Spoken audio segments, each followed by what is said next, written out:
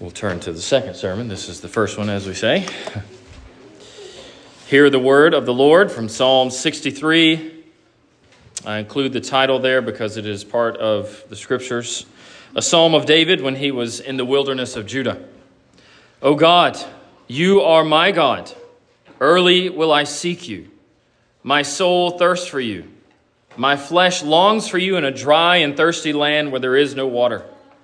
So I have looked for you in the sanctuary to see your power and your glory. Because your loving kindness is better than life, my lips shall praise you. Thus I will bless you while I live. I will lift up my hands in your name.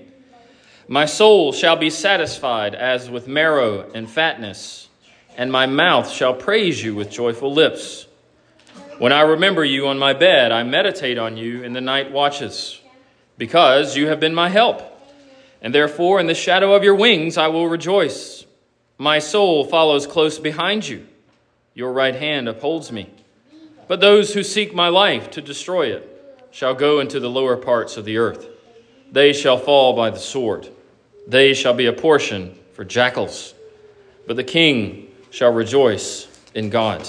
Everyone who swears by him shall glory. But the mouth of those who speak lies shall be stopped. Amen. In Hebrews 13, let brotherly love continue. Do not forget to entertain strangers, for by so doing some have unwittingly entertained angels. Remember the prisoners as if chained with them, those who are mistreated, since you yourselves are in the body also. Marriage is honorable among all, in the bed undefiled. But fornicators and adulterers God will judge. Let your conduct be without covetousness. Be content with such things as you have. For he himself has said, I will never leave you nor forsake you. So we may boldly say, the Lord is my helper. I will not fear. What can man do to me? Remember those who rule over you, who have spoken the word of God to you, whose faith follow, considering the outcome of their conduct. Jesus Christ is the same yesterday, today, and forever. Do not be carried about with various and strange doctrines, for it is good that the heart be established by grace, not with foods which have not profited those who have been occupied with them. We have an altar from which those who serve the tabernacle have no right to eat. For the bodies of those animals whose blood is brought into the sanctuary by the high priest for sin, are burned outside the camp. Therefore, Jesus also, that he might sanctify the people with his own blood, suffered outside the gate. Therefore, let us go forth to him outside the camp, bearing his reproach. For here we have no continuing city, but we seek the one to come. Therefore, by him let us continually offer the sacrifice of praise to God, that is, the fruit of our lips, giving thanks to his name. But do not forget to do good and to share, for with such sacrifices God is well pleased. Obey those who have rule over you and be submissive, for they watch out for your souls as those who must give account. Let them do so with joy and not with grief, for that would be unprofitable for you. Pray for us, for we are confident that we have a good conscience, in all things desiring to live honorably. But I especially urge you to do this, that I may be restored to you the sooner. Now may the God of peace, who brought up our Lord Jesus from the dead, that great shepherd of the sheep, through the blood of the everlasting covenant, make you complete in every good work to do his will, working in you what is well-pleasing in his sight, through Jesus Christ, to whom be glory forever and ever. Amen. And I appeal to you, brethren, bear with the word of exhortation, for I have written to you in few words. Know that our brother Timothy has been set free, with whom I shall see you if he comes shortly. Greet all those who rule over you and all the saints. Those from Italy greet you. Grace be with you all. Amen. The grass withers, the flower fades, but the word of our God endures forever. Amen. May I ask you, or plead with you at the outset, to lend me or lend the Lord your minds this morning. because this sermon could be a little thicker than some, but I pray that the Lord would use it for our betterment. We begin with a question. What is the utility of Christian worship? What use does it serve? Children, that's like saying, what can I do with it? Right? You pick up a tool, it has a utility, it has a purpose, right? When we say what is the purpose of Christian worship, that kind of misses the question because we know the purpose is the glory of God ultimately, but that's not really what I'm asking. What can you do with Christian worship? It's also not the same thing as asking what fruits come from Christian worship. Because we know that when we come to worship the Lord, our faith is strengthened. We are rebuked, chastised, lifted up, given the grace of God by His Word. We're grown in holiness and all those things. But that is not what I mean when I use the word utility. Now, maybe you're even assuming something like this, that it's a question like, what do you get out of worship? Again, that's not what I mean either. But this is a good question to address because a lot of people ask it, and I even find myself asking it of people after a worship service. I'm going to use this phrase for just a moment to try to help us understand the silliness of asking such a question, possibly even the sinfulness of asking such a question. Asking what do you get out of worship would be like asking this. What did you get out of being caught up into heaven by faith? Oh, it was okay, I guess. What did you get out of drawing near to the throne of your heavenly Father through the blood of His Son? Well, the pastor said a couple things I didn't like. What did you get out of hearing the Lord of all things speak to you directly from His perfect word? Well, my children distracted me, so not too much. Now, maybe you see how absurd the question is. And you also begin to see the difficulty in persuading others of the proper way of viewing worship. Because we are trained into thinking that if something doesn't do something for us, if it has no utility, as I'm using the word, if I don't get anything out of it, then it's a waste of time. You parents of the Lord God Almighty's dear covenant children, you have been chiefly tasked with persuading your children of the glory of Christian worship. I would encourage you, don't develop a bad attitude to having your children in service. You want them to behold the Lord, and they'll not learn to do so without actually doing so. If you haven't noticed, I'm going to focus on worship this morning. We're going to bring in joy as well. I'm going to use two verses that we read, one from Psalm 63 and not as much, but we can refer to Hebrews 13, a verse there as well. But let me inform you what worship is. Worship is not singing. You go to a contemporary style church, they'll call the first part of the service, which is, for my taste, abnormally too long, the worship, right? Where you just sing 4 or 5 songs in a row. Worship is not singing. Worship is not the preaching. Neither of those are the singularly important part of Christian worship. The entire act of what we do when we gather together is worship. Let me speak to parents. Don't train your children to do whatever they want until the sermon as if everything else is less important. But also on the flip side, don't train them to do whatever they want during the sermon as if it's not for them. And as I say, don't train them to do that. Don't allow yourself to train yourself to think the same way either. I've seen and heard many a person that is all wound up and excited about theology and sound doctrine. So they say. They're all locked in during the sermon. But every other part of the service, they appear as if they are at a funeral. or that it's the most bothersome thing in the world for them to devote their attention to the prayers of the church and the singing of her songs. They don't really actually participate in the service because they have no clue what worship is. The chief thing you need to think of when you hear the word worship: worship is doing what is done in heaven. Worship is doing what is done in heaven.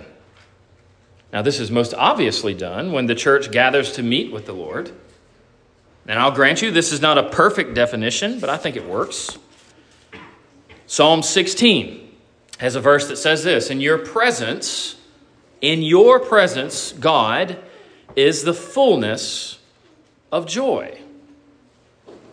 In Psalm 63, verse 5, the verse we're going to use out of Psalm 63, says we are given there the line of a mouth that praises the Lord with joyful lips. Let me read it to you again. My soul shall be satisfied as with marrow and fatness, and my mouth shall praise thee with joyful lips. That word there for marrow, it's basically a repetition of the second word. My soul shall be satisfied as with fatness and fatness, the heartiness of God's presence and his worship.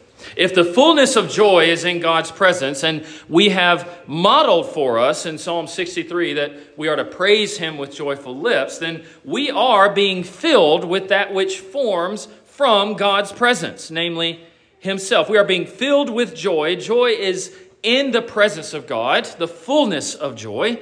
In Romans 5, Paul teaches that we have the love of God poured into our hearts. In 1 John 3, we're told that God is love. Therefore, we could say that he pours himself into his people. And this same truth applies to joy. When we come to worship the Lord, we simply return what he has given. We return the joy that he has given us. We return to what we are made to do. We mimic the saints in heaven. Indeed, we join them in the fullness of joy, and we are overflowing with joy. That reminds me, when we say in the Apostles' Creed that we believe in the communion of saints, we're not just talking about the communion of the saints on the earth. We're talking about our communion that we have with the saints on high, that we share with them, and we join by the Lord and through his Spirit in worshiping the triune God when we come into his presence. So we defined worship. Let's define joy. Now, I'm tempted to say that joy is happiness in God. But that won't quite cut it, because happiness is much too casual a term today. Joy is much firmer than happiness. It has a weightiness to it that happiness does not have. Joy is delight. Joy is an affection, to borrow a word that is very often used today, and please forgive me for using it, but joy is almost a feeling. We could almost use that term of it, but again, that's a very shallow way to use the term. Joy is an affection produced in the Christian by being in the presence of God. And it is probably right to say that joy comes from love. Love leads to joy. We know this in our relationship with people. Joy is more consistent than happiness. It's a moving of the heart in a certain direction, even when the feelings may not be there to boost it along. Use husband and wife relations as example. You're not happy with your spouse in a moment, but you have an obligation to perform. And that joy that you have in serving them, that joy that you have in their being given to you by God, it moves you along, even if you don't feel like it. Joy is different than happiness. It's different than a feeling, we might say. This joy is created in us as a gift of God's Spirit. He fills the saints with joy in their hearts so that that which proceeds out of their mouths may be joyful as well. You see, I'm drawing on the words of Christ from the Gospels. Now let's think about the word joyful for a moment. We said joy, let's think about joyful. It is as it appears. Joy and full put together. If something is full of joy, you could describe it as joyful. Children, imagine this illustration. This may be a picture in your mind. You could almost think of like a trash can. Ever seen a trash can overflowing? All right. Imagine your mouth is the top of a container that holds your heart. That is actually more accurate than you might think. The heart is the center of the person more than it is an organ in the Scriptures. The body is the container. Whatever comes out of the mouth, it comes from the heart. God fills us so that we might overflow, like the trash that needs to be taken out. The psalmist speaks of praising the Lord out of his mouth. So this is sung and spoken praise, right? When we sing praise to God, we speak praise to God. It comes out of our mouth and it comes from our hearts. But where does this happen? Yes, it can happen anywhere. We can worship the Lord in a sense anywhere, but the premier place is in the worship of the church. But that better not be the only place that we speak the praises of the Lord, or we'll be in rough shape. Our hearts will not be, as the hymn says, tuned to his praise. But back to why I opened with having you think of what the usefulness or utility of Christian worship is. I could ask you the same thing about joy, or why you should pursue joy. And think about it like this. No matter what answer you give when you talk about the usefulness of joy, you're going to continue to have to explain why for whatever answer you give. You know, parents, how children ask that question. Why? Why? Why? Why are we given joy? Well, to praise God. Why do we praise God? Well, to honor him. Why do you honor him? You see what I mean? It goes on and on and on and on. If you haven't picked up on it yet, I mean the questions, how is worship or how is joy useful? I mean them in a bit of ironic way. We must, as a church, grasp this. To make worship useful is to make it a means to an end. The use of worship is rightly said to be joining heaven in God's service through word, sacrament, and prayer. Worship is the purpose for which you have been made. Our shorter catechism, the very first question, what is the chief end of man? The chief end of man is to glorify God and to enjoy him forever. In what him forever? Enjoy him forever. You see, they're drawing on not just our earthly purpose, but our ultimate purpose, that we have been made to glorify God and enjoy him. And worship is the chief reflection of this. Worship is only going to be useful to you if you understand it to be the purpose for which you have been made. It is a means to an end in a sense, because worship brings us to God, and worship is communion with God. Worship is the end. When I say the end, children, I don't mean the last thing. I mean the ultimate thing, the greatest thing, that which we are striving towards. Our ultimate purpose is worship. And worship can be said to be the end of life because God is at that end. You get God in worship. And this truth fills your mouth with joy again and again, unendingly. God is infinite and incomprehensible. His sharing of his joy is his sharing of himself with his own, that we might be with him. Now, these two places that I referenced in Hebrews 13 and Psalm 63 aren't the only places that speak about joy in this way. In John 15:11, Jesus says, "These things I have spoken to you, that my joy might remain in you, and that your joy might be full. His joy, Christ's joy in us, for the fullness of our own joy. Now, Christ is not saying that the Christian has two joys within them, like a Dr. Jekyll and a Mr. Hyde. That's not what he's saying. Christians have full joy. Christians are joyful because the joy of Christ is in them. Joy should swell in the heart because of this truth. Joy, it cannot be faked any more than worship can be faked. But we're tempted, aren't we, to fake it in worship? Heck, we must admit that we're not even tempted. We just do it, don't we? Just go through the motions. What do you automatically shift into a lack of care and attentiveness? Why do we do that?